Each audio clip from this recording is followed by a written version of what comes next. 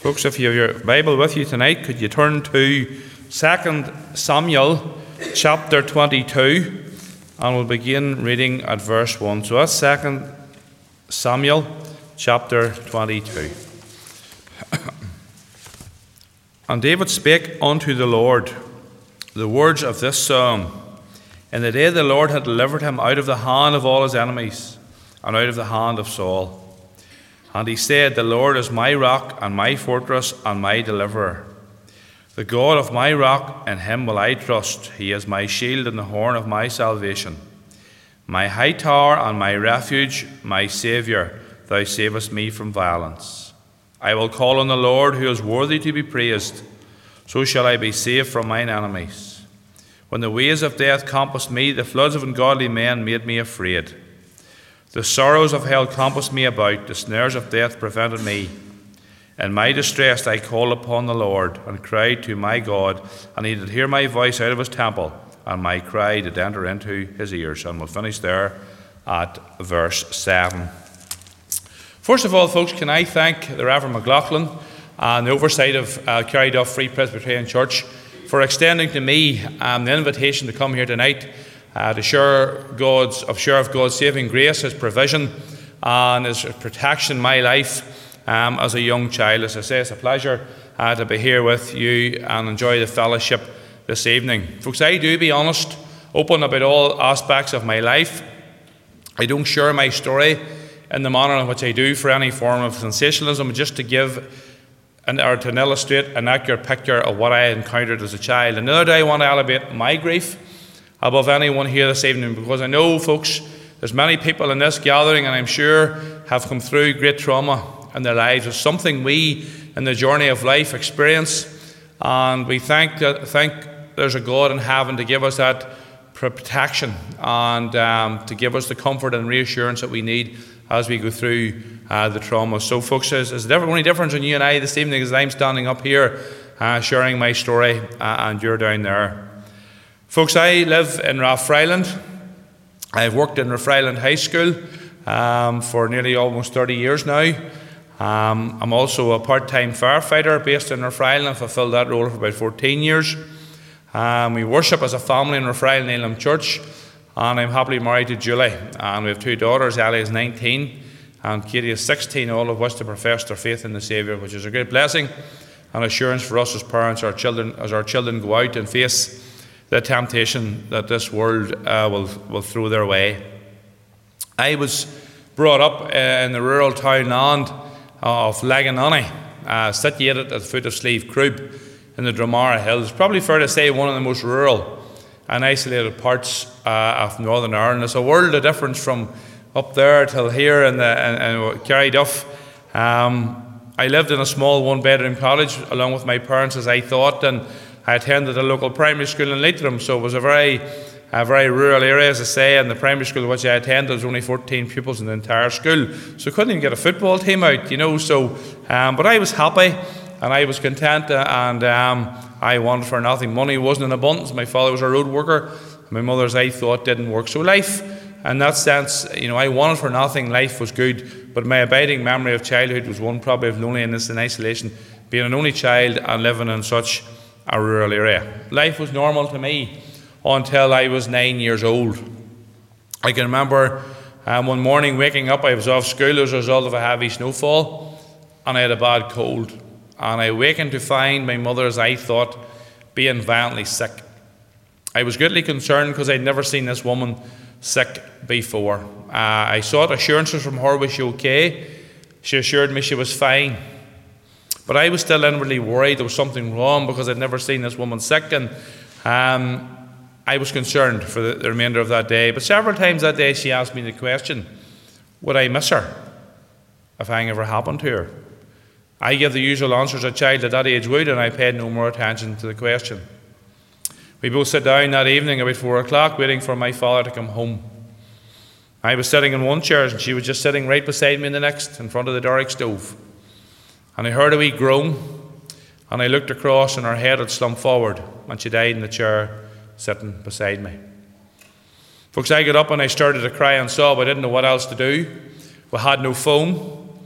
And I was too scared to stay in the house, and the only alternative I had was to run to a neighbour's house, which was half a mile away. And I remember we lived on a steep hill, and I remember trying to run down that road and sliding and falling where the compacted snow was, where the tyre tracks were. And I got up and I tried to run down the middle part of the road, but my wee legs were just getting bogged down in the higher snow in the middle of the road. I was going nowhere.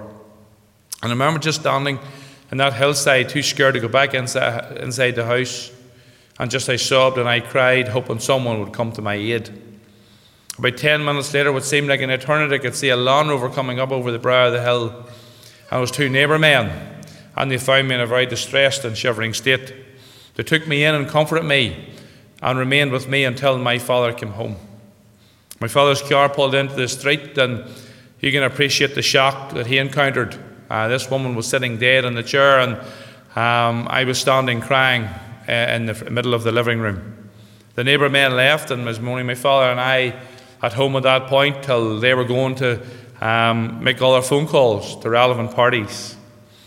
And I remember my daddy coming round, and my mother's, I thought, sitting dead in the chair, and I remember getting down one knee, and he says, "Sammy," he says, "I have something to tell you. Now's the time." He says, "This woman," he says, "is not your mother. She's your grandmother." Folks, I always knew the sums didn't add up, because this woman was 75, my daddy was 49, and I was 9 years old. But folks, you had to get into the side of a mindset of a country child. That's what I was told, and that's what I was led to believe. And I referred to her as mummy, and everyone in the community referred to her as my mummy. That was the pretense that was kept up at that time. The only inkling that I had was hanging on the ward when some of the children at school would have said, "Why do you call her your mummy when she's actually your granny?" So I defended what I knew, and I never thought anything about it, because that's what I was told, that's what I was led to believe. My father proceeded to tell me that my mother, my real mother, was still living, and she only lived about 7 miles from our home. I had no contact with her. I didn't even know she existed. My father told me I had a grandmother on that side and an uncle who my mother lived with. My father then told me that him and my mother were still together as a couple, and that they went out every Saturday night, but they didn't obviously live together. And it was a lot to take in for me as a 9-year-old boy in that just a short space of time. And I remember sitting in the wake house that night, trying to make sense of the news that I had heard earlier. My father also told me now my mother was going to be coming home to live with us now as a family. And I can remember sitting in that wake house that night, and two women just sitting beside me, and I was sort of semi-sleeping, and I could hear one saying, "Oh yes, Billy's wife Eva's coming up tonight."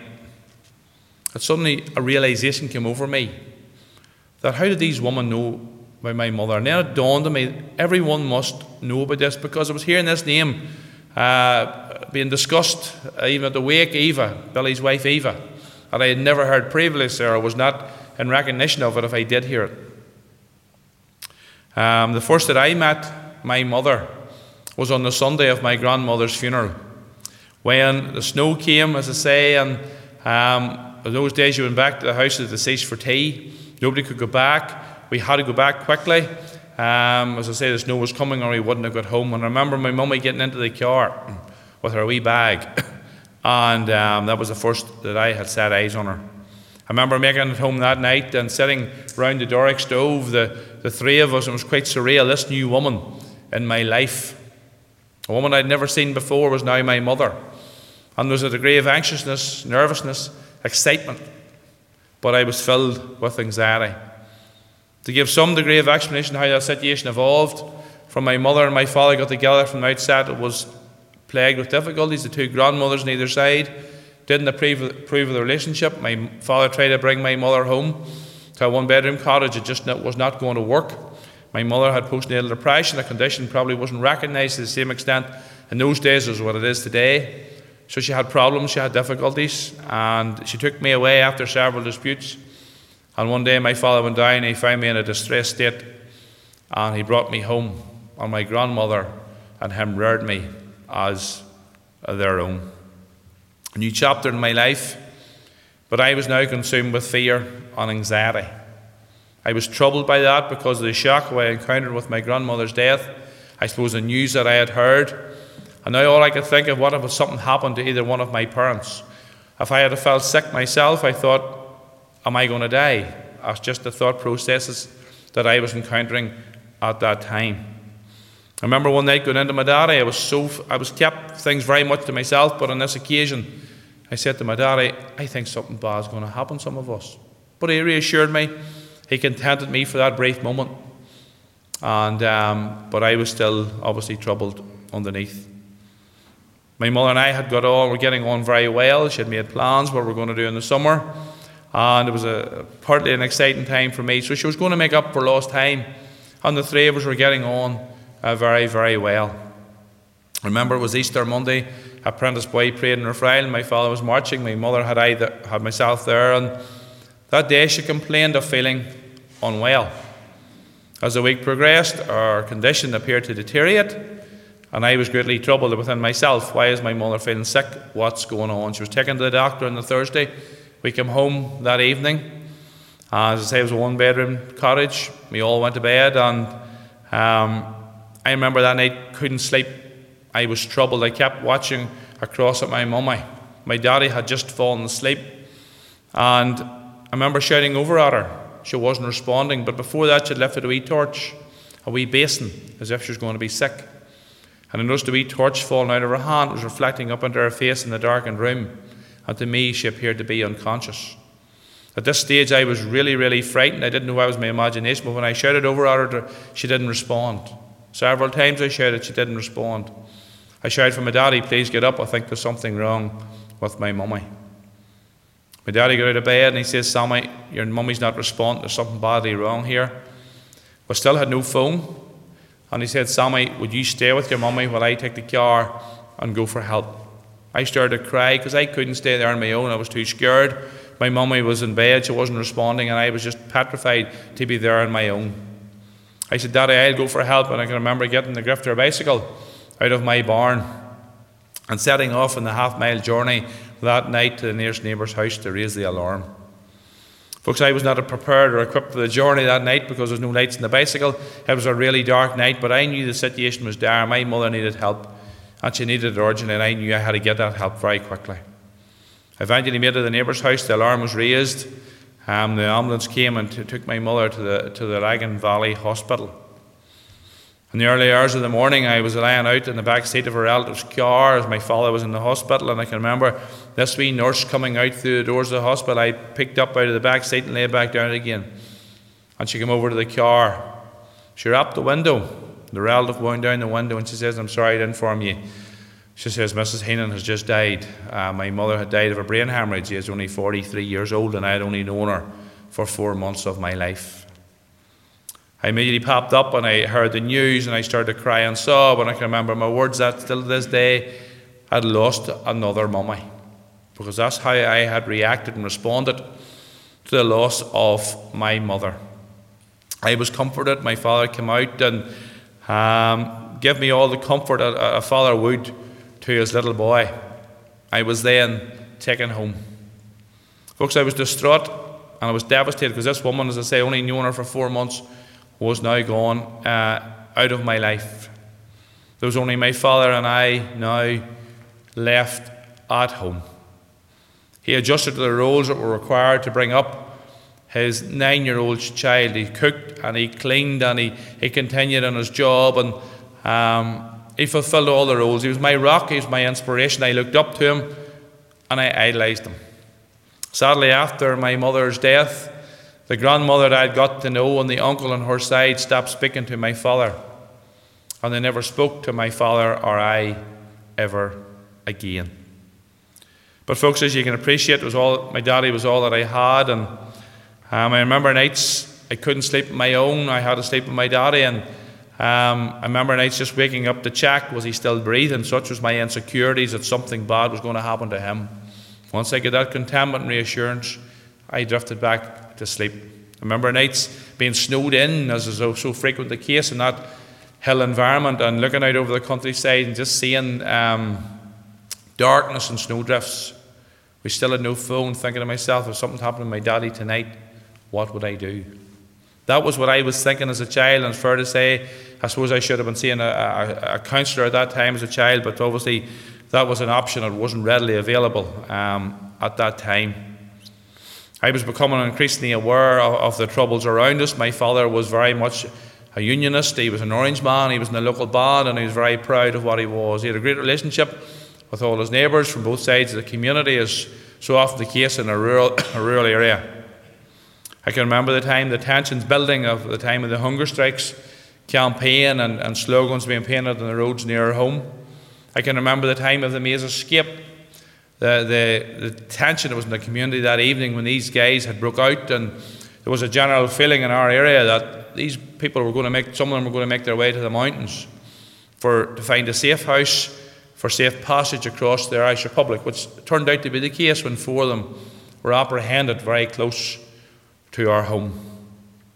Folks, we did experience low levels of intimidation. I remember coming home on the 12th of July 1984 to find all the orange lilies around our home pulled out and pushed through the letterbox of our front door.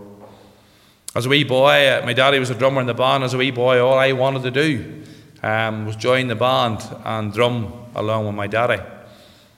And that came to fruition on the 1982, the 11th of July. I was deemed ready for the band, and they got the wee drum and wee jumper, and there I was standing on the 12th of July, a very proud and happy wee boy, and it's a recollection.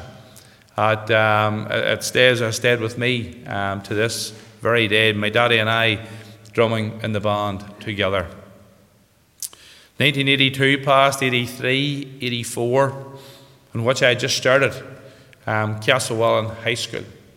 My confidence was coming back, and you know, when you go to a new environment, you meet new friends. It was a daunting experience starting a new school, but even though there was 230 pupils, I was coming from a school of 14, so it was an enormous step for a wee country boy, but I was enjoying it, and my confidence was starting to come back again, and those fears were starting to subside. That was until the 3rd of May 1985. I was now 12 years old. And I can remember that morning vividly. About 7 o'clock, my daddy coming down into the bedroom and saying, "Sammy, you lie on. I'm going out to feed the hens." When I say hens, I mean 6 hens, just for a few eggs, a wee bucket of meal. Folks, I drifted back to sleep, and I was then wakened by what we can only describe as a painful, piercing yell and a gunshot.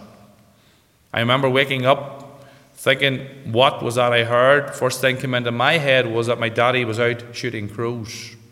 But I looked across in the corner of the room, and his 2 legally held firearms were just stood up against the wall, so I quickly discounted that theory. I got out of bed and I crawled across the bed to the bedroom window, and I rubbed the inside of the morning dew away from the window, and I just sat there with my chin in my hands and I looked out the window. At this point I could hear my daddy's car start up, and I listened intently as that car just reversed round the front of the house. And folks, I sat looking out, and there was a strange man reversing away in my daddy's car that I didn't know. He had a wee tea-cosy cap on him, and he had a duffel coat up to his neck.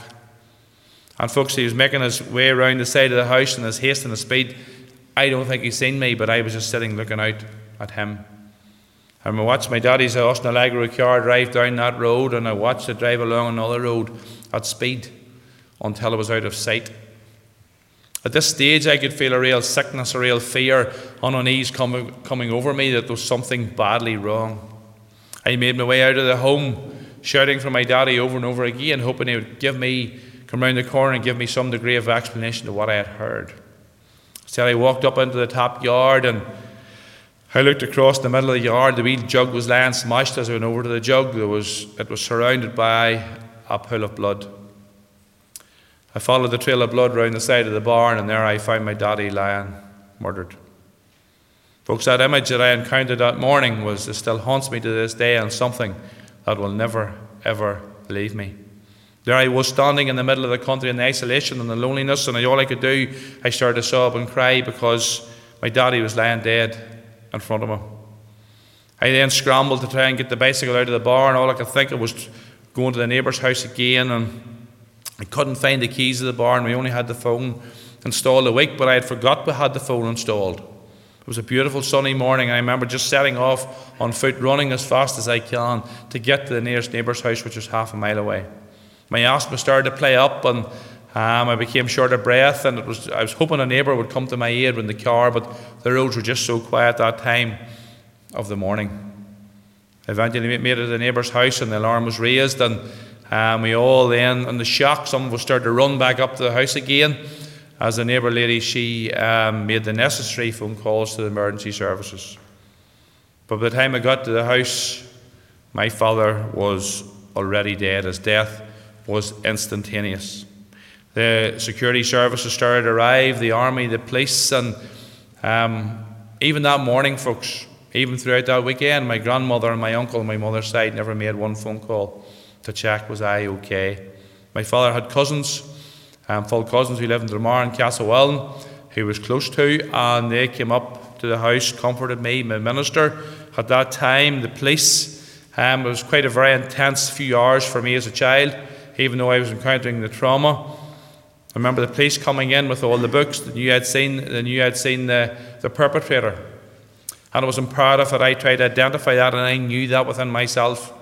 Produced all these montages of faces of known Republicans, but I didn't recognise any of them, so I had to start then and draw out a photo fit with the eyes, the cheek, the nose, and try to get this picture circulated so we could thwart this individual wherever he might be at that particular time. Folks, it was just a very, very traumatic period. I remember the hearse pulling into the street later on, and me looking out and seeing them carrying my father's remains to the coffin, and it was very, very traumatic. And folks, if you go onto YouTube, just type in the murder of William Heenan, and you can see and appreciate the rugged rural locality in which it was, and you can see the hearse, which I refer to as part of a news bulletin. Folks, the South Down Command of the Provisional IRA claimed my father's murder 1 week later, stating that he was an RUC reservist. My father had no connection with the security forces, albeit his membership of the Ulster Special Constabulary some 15 years previous. They said he was seen regularly at roadblocks, which was a lie, because my father was not a member, obviously, of the police reserve. I later found out that the gunman was dropped off at our home. His accomplice drove on to Drumkeera Forest Park and waited there. The gunman hid in a wee outside toilet we had. As my father approached the top yard, he had a habit every morning looking out over the countryside, because we had a fantastic view of the Mourne Mountains. The gunman walked up behind him, and he forced him to his knees, and he shot him twice in the top of the head at point-blank range before dragging his body round to the side of the barn by the feet, and then made his escape in my father's car. There's so many anomalies in my father's murder that are quite unique within the context of Northern Ireland, which are alluded to me by the Historical Inquiries team. One was that tourists in Northern Ireland never leave their getaway to chance. So how was that gunman so confident that morning of securing my father's car keys, which could have been anywhere in question? It could have been his trouser pocket, it could have been the house. It was a chance that he was taking. But he was confident, and he found the keys, and he made his escape. The bullets that were used to murder my father were not made in a munitions factory, in that they were homemade, modified from an old shotgun cartridge, the lead shot taken out and improvised to suit the gun. The gun that was used to murder my father had never been used before in the history of Troubles, and has never been used since, and has never been identified, and was a really old weapon. So it's only increased the risk of malfunction, and if that gunman had a jam that morning, he was in trouble, because he had no way of making his escape. There was no intelligence come in before the murder that could have prevented the murder. But after my father's murder, intelligence came in to suggest that two prominent Republican activists from the nearby town of Castlewellan were identified at the house of someone in the locality the day before, and later on that evening were stopped at a checkpoint along the murder route. And one of those suspects 1 year later was subsequently charged with transporting a bomb into Newry, and he served a 16-year sentence. He's now out, and he's now living, and he's now working happily in Castlewellan.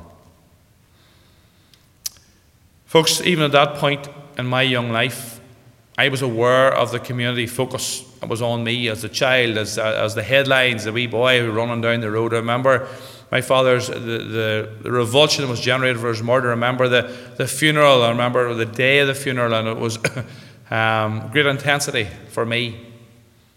But even at that point in my life, folks, because that community focus, I realised that I had to make a decision even at that stage in life. What path, what road I was going to go down. Was I going to go down a road to try and make my parents proud, or was I going to go down a road of revenge or retribution? But I couldn't go down the latter. Because even as a child, I couldn't have visited that evil on someone else's door that was brought to mine. I had to make a decision of where I was going to live, and I opted for Castlewellan with my cousins because that was where I was attending school. It was a very, very difficult period in my young life. A period that was experienced and trauma by so many children, needlessly, throughout what was commonly known as the Troubles. Young people from both communities experienced harrowing sights and images because of the evil and the wicked men and depraved individuals that were circulating in our midst at that time. I continued on through life at 12 and 13. I was always brought up faithfully to go to church.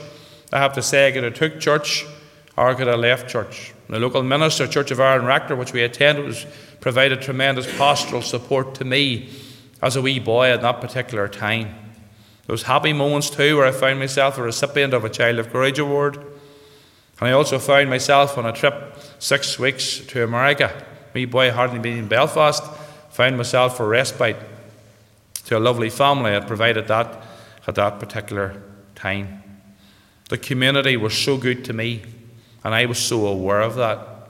But you know what? You do drift in to the ways of the world, and I found myself at 15 years old, one night sitting in the Belmont Hotel, Banbridge.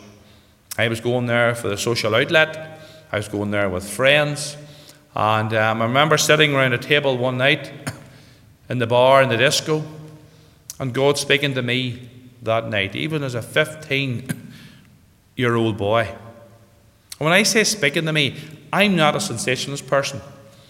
What I mean by that is I couldn't get the things of God out of my mind that night. I was troubled. I was thinking about God that whole entire evening. That was not the reason I was going to the Belmont. So I left that building that night and I never thought anything more about it. All the while I was continuing to go to church and drifting into the ways of the world. At 16 years old, all I wanted to do at that point was to join the Orange Institution and follow in the footsteps of my father and support my culture and my identity. Very important to me at that particular time. And folks, I say it tonight, and I'll say it wherever I go. One of the proudest things that I am is that I'm an Orangeman. Amen. And I have to say tonight, folks, sadly, there's places I go that would not and is not well received. But I love my culture. I love the whole, there are many aspects of it. I know there's some unsavory aspects of it, I know. But folks have provided great support to our people throughout some very dark and difficult days. And why, folks, I mentioned that in my life, little did I realise, me joining that institution, the spiritual impact it was also going to have upon my young life and the positive influence it was having upon me. Because when I joined that organisation, folks, I came under the sound of the gospel. And folks, I know it's increasingly trendy within Christian circles today to demean and to denigrate that organisation to the extent that there's actually prejudice against it when there's churches today. Folks refuse to facilitate that service. Men wanting to come to church, and because of a wee piece of orange cloth around their neck is a barrier to hearing the gospel. A missed opportunity.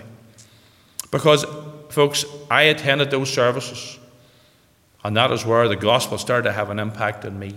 I was told I needed to be born again. I heard about the message of sin. I heard about the sacrifice of the Lord Jesus Christ on that middle tree at Calvary. I was coming now under conviction of sin. A battle then commenced in my life at that point where I was into the ways of the world, but I was also going to church, I was going to missions. It was just a topsy-turvy few years. I was going to the discos on Saturday night, but I was thinking about things of God. God was continuing to convict me even throughout all those years. To come to the point, folks, that I lost the appetite and the interest to go to those establishments. And I met Julie. Julie was only 15 when I was 20. Julie was a Christian. And I started to attend church with Julie. Folks, there was nights I tossed and I turned in my bed. I could not get the things of God. And these feelings, these thoughts were becoming even more intense. The nights I couldn't sleep, God was dealing with me, even in the stillness and the solemnity of my bedroom. The one night, folks, I couldn't withstand it any longer. In 1993, in April, I surrendered my life to Jesus Christ, and I accepted Him as the Lord and Saviour of my life. A decision to this day that I have never, ever regretted. Because I know when I look back, despite the trauma that I encountered, the Lord brought me through those dark and difficult times. And He was there for me. And folks, He had saved me. All I wanted to do was have a family of my own back again. Julie and I got married. I was 25 and she was 20. Our first daughter came along, and our second daughter came along, and life was complete. And I have to say, folks, it was the happiest period in my life to have a wife and a family that I could love. Like I could demonstrate support and love. And folks, there was mistakes made in my life growing up. I harbour no grudges about that, because what happened, it happened for a reason. To this day, folks, I have nobody to ask the questions. I have many questions. But I have very few answers how that situation was allowed to evolve and allowed to develop. But all I could do now was concentrate on my own family. The mistakes that were made in my life, I've got to try and counteract them in the lives of my wife and children, and be the best husband and the best father that I could be to them. I continued on through life till I was 37. The one night I was asked at a victim service, would I share my testimony in Forster Friland Presbyterian Church? It was one of those questions, you wish the person hadn't asked, because I didn't know whether I could get up here and do that. I didn't know where I could put my story into context. I didn't know where I could deliver that. But yet again, I thought back, God helped me through that difficult period in my life. And this was my chance to bring glory and reward to Him for how He helped me. So folks, as I say, I've been around many churches, Orange Halls, establishments throughout this province. I've even got an opportunity now, next month, to go, and of all places, to tell this story tonight to Newry Shamrocks. That's a Catholic boys' youth club in Newry. So to give those young boys a different perspective of the troubles, to deglamorise the revisionism of terrorism and how they're embracing that, and many still within the nationalist Republican community.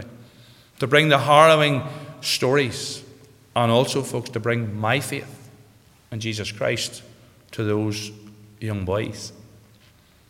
As I say, I don't tell my story tonight for sympathy or for sensationalism, but just as an accurate picture of what happened to me. And I stand before you tonight simply as a sinner saved by the grace of God. A question is always asked, Sammy, as a Christian, surely you can forgive the people who murdered your father. I know there's an expectation in some quarters that I should be able to forgive. There's a theological interpretation to that. Some would say you must forgive to relieve that burden. But folks, for me tonight, I struggle with that. I cannot forgive the people who murdered my father, because they've demonstrated no remorse, no restitution, no repentance towards me. Folks, they have not sought my forgiveness. And folks, true forgiveness can only be found, as irrelevant what I think, in Jesus Christ. So I do struggle with that aspect, and suppose I am a forgiven person by nature.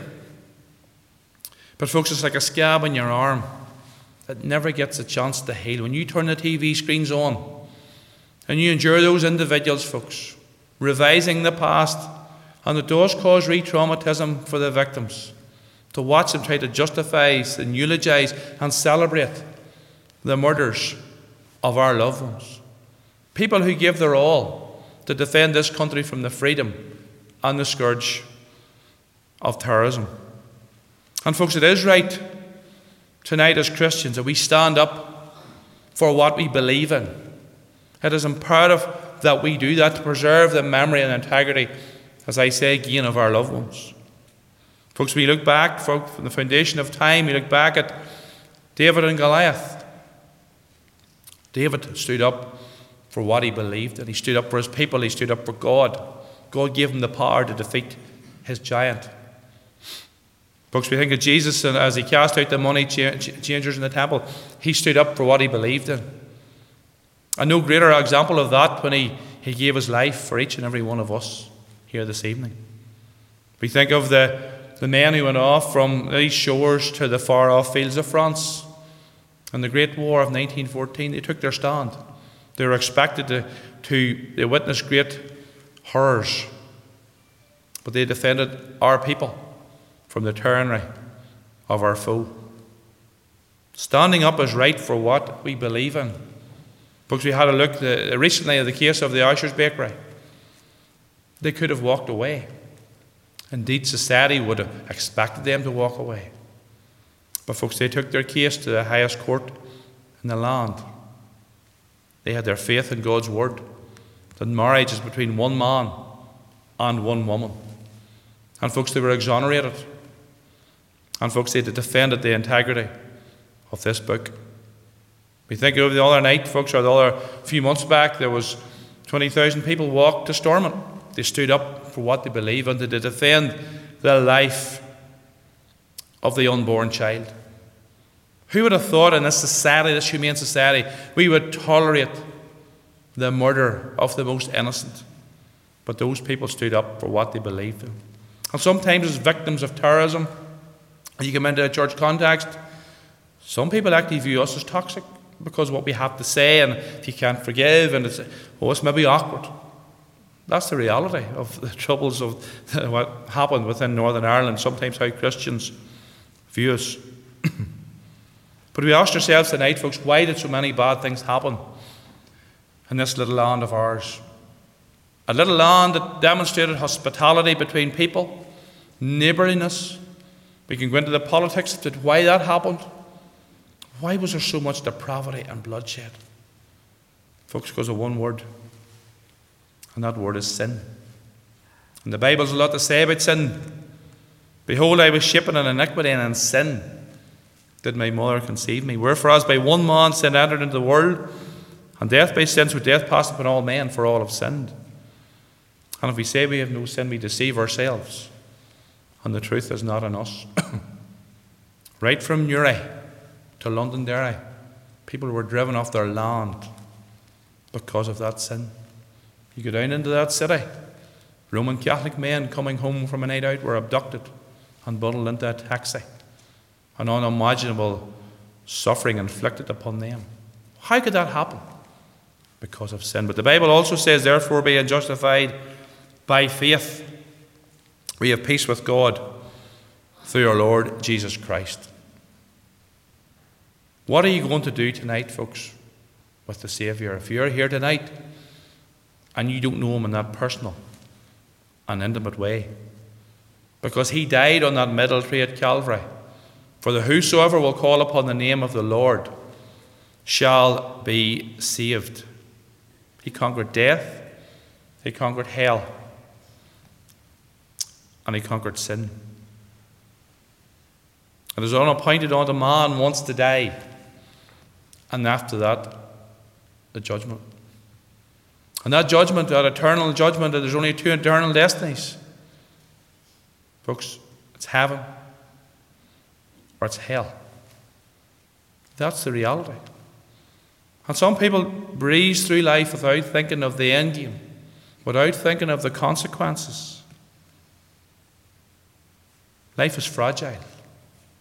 Life at best is very brief, like the falling of a leaf, like the binding of a sheaf, be in time.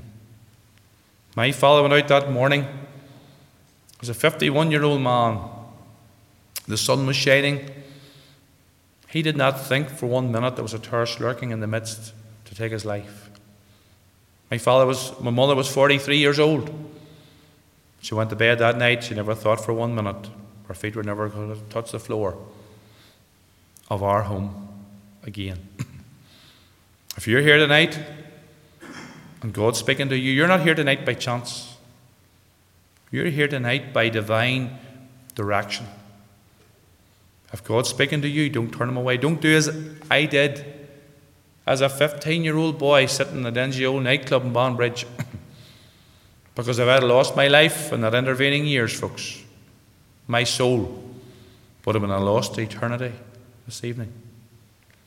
That's the consequences. The wages of sin is death, but the gift of God is eternal life through Jesus Christ our Lord. We don't take a chance with our physical health. Why do we pay so much disregard to our spiritual health? I have come through loss, and I'm sure each and every one of you have experienced similar loss where there's a void in your life because of the death of a loved one. Life is fragile. You know that pain, and I know that pain. But whatever you come through, whatever trials and tribulations you face, God will be there for you. God is our refuge and strength, a very present help in trouble. No matter what you face, God will be there for you. And He's calling upon you this evening, a very serious matter, to put your faith and trust in Jesus Christ. Open your heart. Let Him in. Trust in Him, believe in Him, and live your life according to His wishes.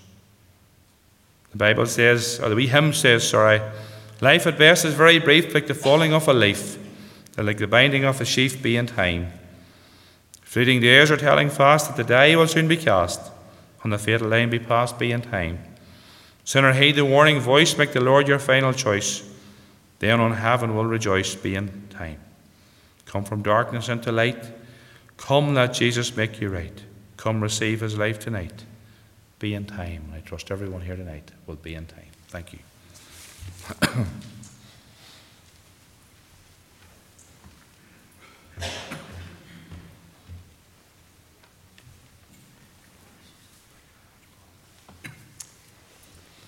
I would just like, in your behalf, to thank our brother Samuel for his opening up of his heart and sharing with us tonight. Not easy. The death of 3 precious loved ones in a very short space of time.